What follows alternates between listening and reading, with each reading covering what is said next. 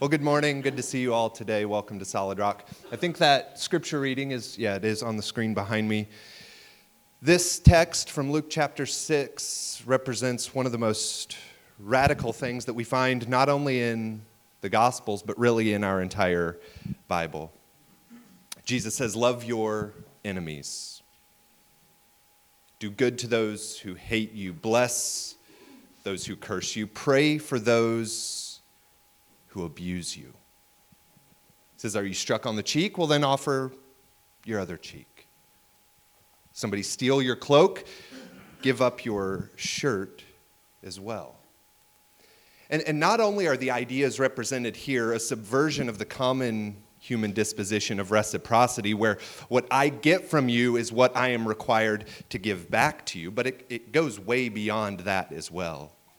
Because Jesus' instruction here doesn't stop at sort of a neutral disposition to the one who has caused harm. No, he says, repay evil with good.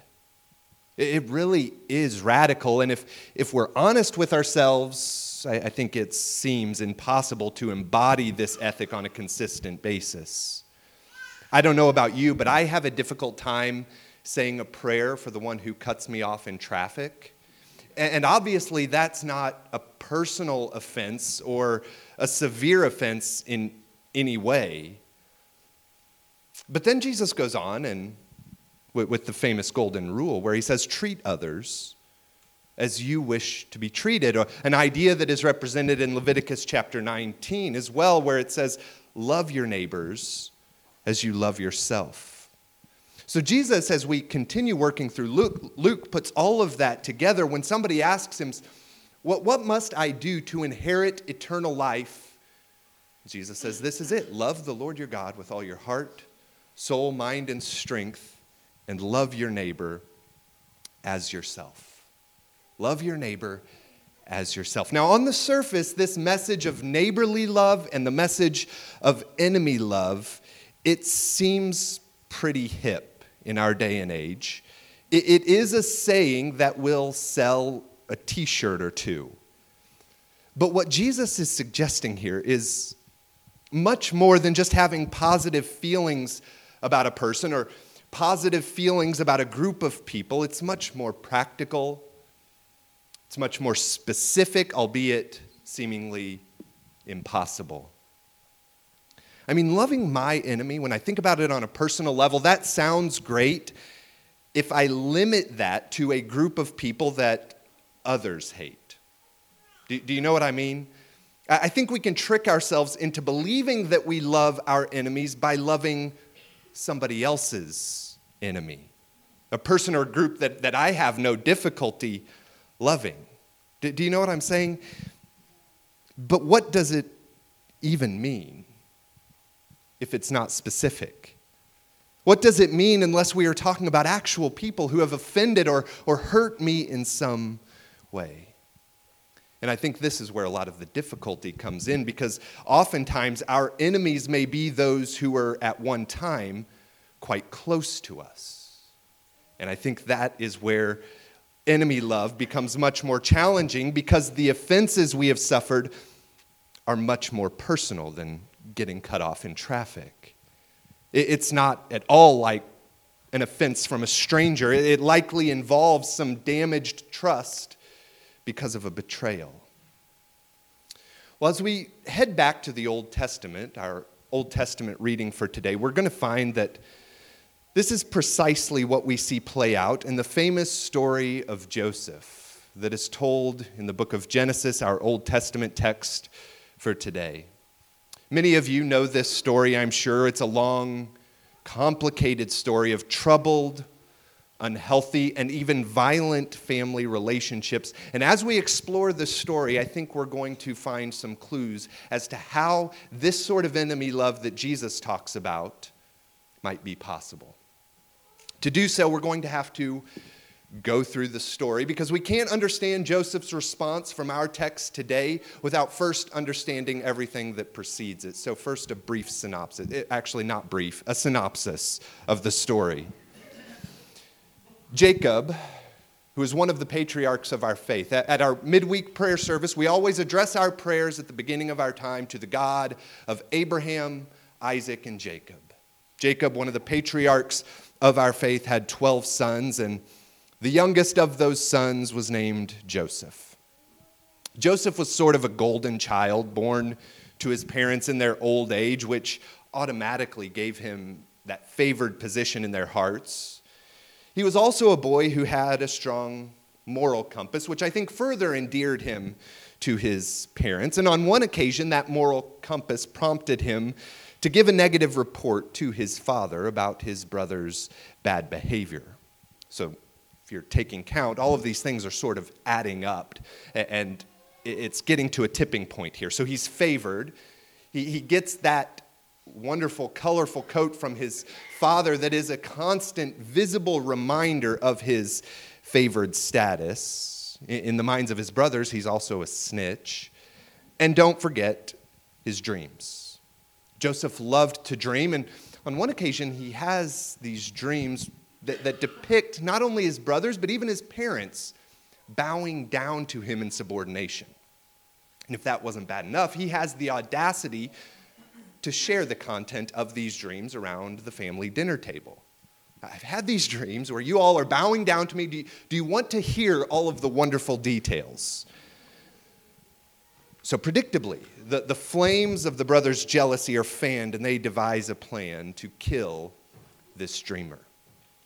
Let's just end his life. Things are not improving. They're only getting worse. Let's take care of this and move on as though nothing happened.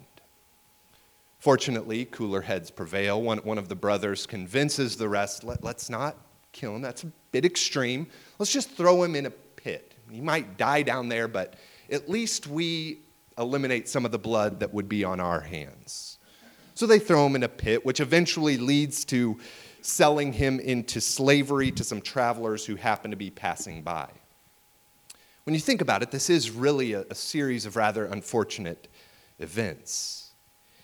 And sure, I think the argument can be made that Joseph brought some of this on himself. I mean, maybe he is a bit immature in flaunting his favored status before his brothers. Who knows? But even if that's the case, he has still undeniably been victimized by those who should have loved him, victimized by those who should have cared for him. Here he is, bloodied and alone at the bottom of a pit, essentially waiting to die, and then sold as a slave by his own family. So clearly things are not going well for Joseph, but in this we are being set up for what many consider to be the greatest dramatic twist in the Old Testament, which we don't find for 8 chapters. It's 8 chapters, about 10 years of terrible things that occur to Joseph. We'll get there in a moment in Genesis 45, but at this point, Joseph's bad luck is only just beginning. He is sold into slavery by his vindictive brothers, who then slaughter a goat and use the blood from that goat to cover his colorful coat to convince their father that a wild animal must have killed him. Of course, he has already been sold to the Midianites, who then sold him to the captain of the guard in Egypt, a man named Potiphar. And thus, the pieces of salvation for Jacob's family and the pieces of God's plan of redemption begin falling into place rather surprisingly. In chapter 39, we find Joseph living in Egypt with his new master, and we are told that in the middle of all of that, God was with Joseph, which seems to be quite a striking claim that is repeated throughout this story, that God was with Joseph. It doesn't seem like it. He's thrown in a pit. He's sold into slavery. It doesn't seem like he's favored in any way, shape, or form, but this is such an important truth that sort of provides the foundation for this story, a story that is filled with heartache and suffering.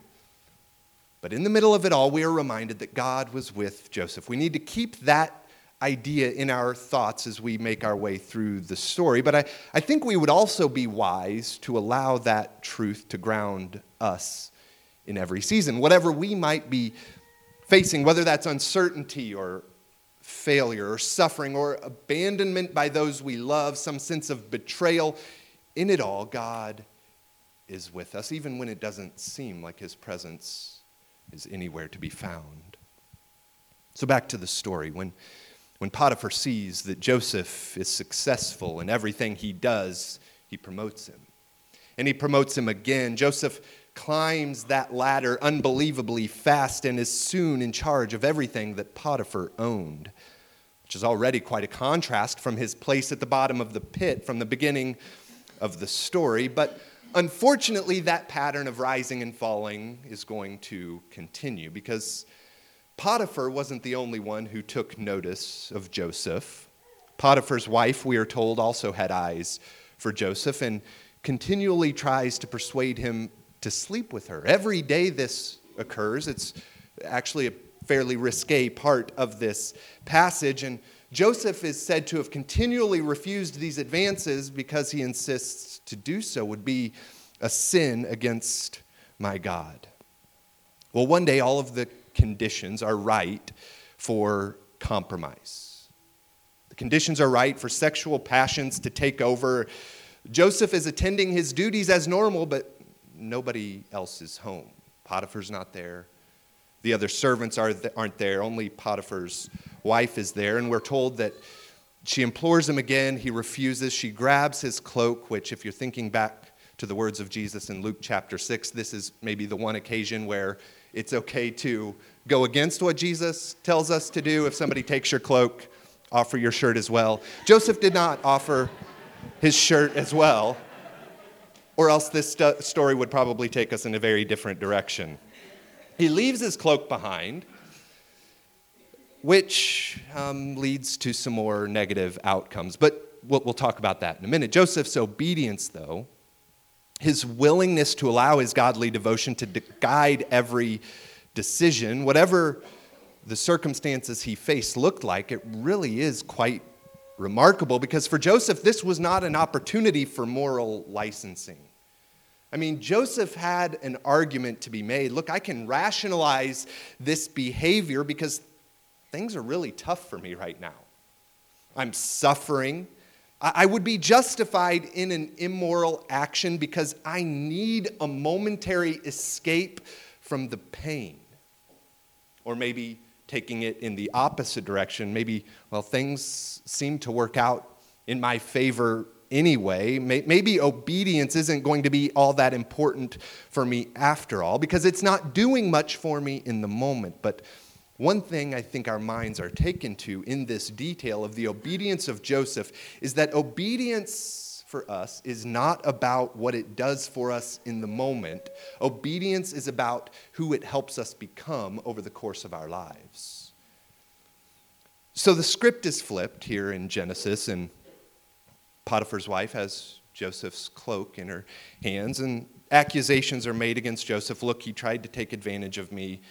When he screamed, he ran away and left his cloak. I've got the incriminating evidence right here, and this lands Joseph once again in prison. He's put in prison, but that pattern reemerges where misfortune is then erased and he is elevated. The warden of the prison increases Joseph's responsibility. Joseph has success after success, and things once again start looking pretty good. Joseph's life is sort of this roller coaster of success and ease, which is halted abruptly with dramatic misfortune. Well, as time passes, Joseph is in prison. Eventually, he's not the only one there, because Pharaoh's cupbearer and Pharaoh's baker also end up in prison with him. And one night, each of those individuals have a dream, and they're distraught because they know those dreams must mean something, but they can't ascertain what the meaning might be. And Joseph says, well, you're in luck, because interpretations of dreams belong to God. Tell me your dreams, and I will give you the interpretation. He interprets the dreams. His interpretation comes to pass, and he begs the cupbearer, look, when you get out of here, please remember me. I have done this service to you. Remember me and convince Pharaoh to have mercy on me. But if Joseph's past is any indication, of course, as his fortune goes, the cupbearer forgets about Joseph, at least for a couple of years, until one night when Pharaoh has a dream. Nobody can interpret the dream, and the cupbearer remembers, a couple of years ago, I was in prison, and this young man interpreted my dreams, and his interpretation came true. Let's summons Joseph, and Joseph comes and interprets the dreams of Pharaoh. Those dreams foretell the 7 years of plenty, which would then be followed by 7 years of famine throughout the region. And this interpretation earns Joseph a position of honor within Egypt once again, only this time he's not in charge just of a single household, but he's in charge of the entire land. He had Pharaoh's signet ring, he had beautiful clothing, anything he wanted was at his fingertips. And he executes his duties in an incredible way. He takes advantage of the 7 years of abundance to prepare and store away resources for the 7 years of famine which were coming, which in the end saves not only the people of Egypt, but coincidentally will save his family as well. Because although his family, they weren't Egyptian, they weren't from the land of Egypt, but nobody in the entire region could find food. Everybody is coming to Egypt, and that includes Joseph's brothers. They come to Egypt looking for sustenance, and what they find is the one who is responsible for doling out the resources of Egypt is none other than their brother. So through a series of events, the brothers discover that the man with the power to save them is the brother they sold into slavery. And as that dawns on them, surely they must realize that it is time to pay for their past sins.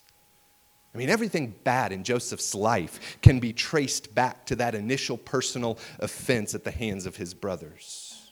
His brothers were angry and jealous and vindictive, and they sell Joseph into slavery, and his life pretty much unravels from that point. I mean, he has some high points, but he also has a lot of low points. It's tragedy after tragedy after tragedy, over a decade of heartbreak, suffering, and pain. And the source of all of that was easy to identify. I mean, none of it would have happened if it wasn't for his brothers. The enemy was clear. The enemy had a name, and the enemy was looking into his eyes in this moment. So the question the reader is left with, well, what's Joseph going to do in this situation when faced with his enemy? So finally, we make it to our text for today.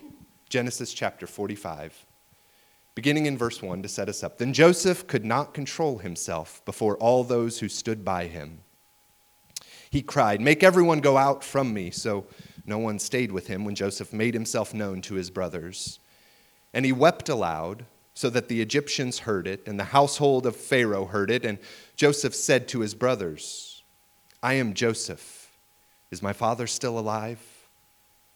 But his brothers could not answer him, for they were dismayed at his presence. I love this scene in the story. It really is the perfect scenario for a day of reckoning. It would almost be like a hypothetical situation of a kid in elementary school who is bullied mercilessly, and then one day as they age, the perpetrator and the victim meet again, only power has shifted. Maybe in this hypothetical, the victim from elementary school has become a judge and is now responsible for doling out some punishment for a crime committed in adulthood by his childhood nemesis.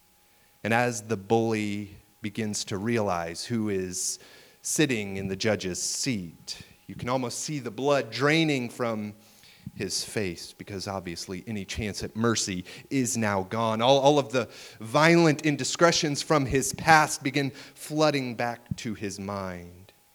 He's filled with sorrow and regret and realizes that he is about to finally pay for all of his sins. Face to face with the ones he tormented, only now the victim has the power of life and death.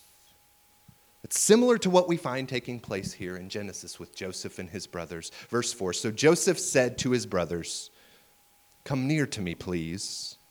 And they came near, and he said, "I am your brother Joseph, whom you sold into Egypt." In other words, in case you don't remember, this is what you did to me. You set into motion this series of events that should have ruined my life. Everything bad in my life can be traced back to that moment when you threw me in the pit. Surely the punishment is going to be severe, as Joseph brings up this evil action. Verse 5. And now, do not be distressed or angry with yourselves, because you sold me here, for God sent me before you to preserve life. The punishment should be severe, but Joseph says, don't worry, I can look back now, and I see that God was working through your objectively evil actions. That there is no excuse for what has occurred here, but God worked through that evil to bring salvation. Verse 6, for the famine has been in the land these 2 years, and there are yet 5 years in which there will be neither plowing nor harvest. And God sent me before you to preserve for you a remnant on earth and to keep alive for you many survivors. So it was not you who sent me here, but God. He has made me a father to Pharaoh and lord of all his house and ruler over all the land of Egypt. Hurry and go up to my father and say to him, thus says your son Joseph, God has made me lord of all Egypt. Come down to me, do not tarry. You shall dwell in the land of Goshen, and you shall be near me, you and your children and your children's children, and your flocks, your herds, and all that you have. There I will provide for you, for there are yet 5 years of famine to come, so that you and your household and all that you have do not come to poverty. So what might we do with the example that we find from Joseph here in the book of Genesis as it relates to the words of Jesus from Luke chapter 6? Maybe they seem disconnected initially, but I think there are some points of connection. I think, first of all, Joseph, in his example, shows us that it is in laying aside resentment that we find the ability to begin to love our enemies in a way that is meaningful. Laying aside resentment. And this is not the sentimental or theoretical enemy love that is so popular today. This is a love that seems impossible. As we have walked through all of the bloody details of the story of Joseph, it seems impossible, or rather unlikely, that he would respond in this way when faced with his enemies. So I think a question we might ask as we reflect on our gospel reading and the story of Joseph is, how might we lay aside resentment? If laying aside resentment is what ultimately makes enemy love possible, how can we do that? Because, let's face it, we all have legitimate reasons to be filled with resentment. Every one of us. Legitimate reasons. It's a part of being human. But as followers of Jesus, we are called to lay aside that resentment. Or at the very least, to refuse to allow our resentment to fester and to begin to dominate our lives. Because when resentment and hatred are allowed to grow, they begin to control us. I think it's easy for us to think that holding on to my resentment, through that, maybe I can cause some of the same pain for my enemy that they caused for me, but it never happens. It only ends up increasing and prolonging our own pain. So how can we follow the teachings of Jesus? That radical call to enemy love. Again, I think we find a clue in this story in Genesis. We can lay aside resentment. We can only lay aside resentment by trusting that God is with us. That small detail that it's tucked away in this story from beginning to end, that God was with Joseph, even when it seemed like God was nowhere to be found. Trusting that God is with us. Trusting that God may be using the dark, death-like places the dark, death-like experiences for good. Not that God is in any way the cause of evil.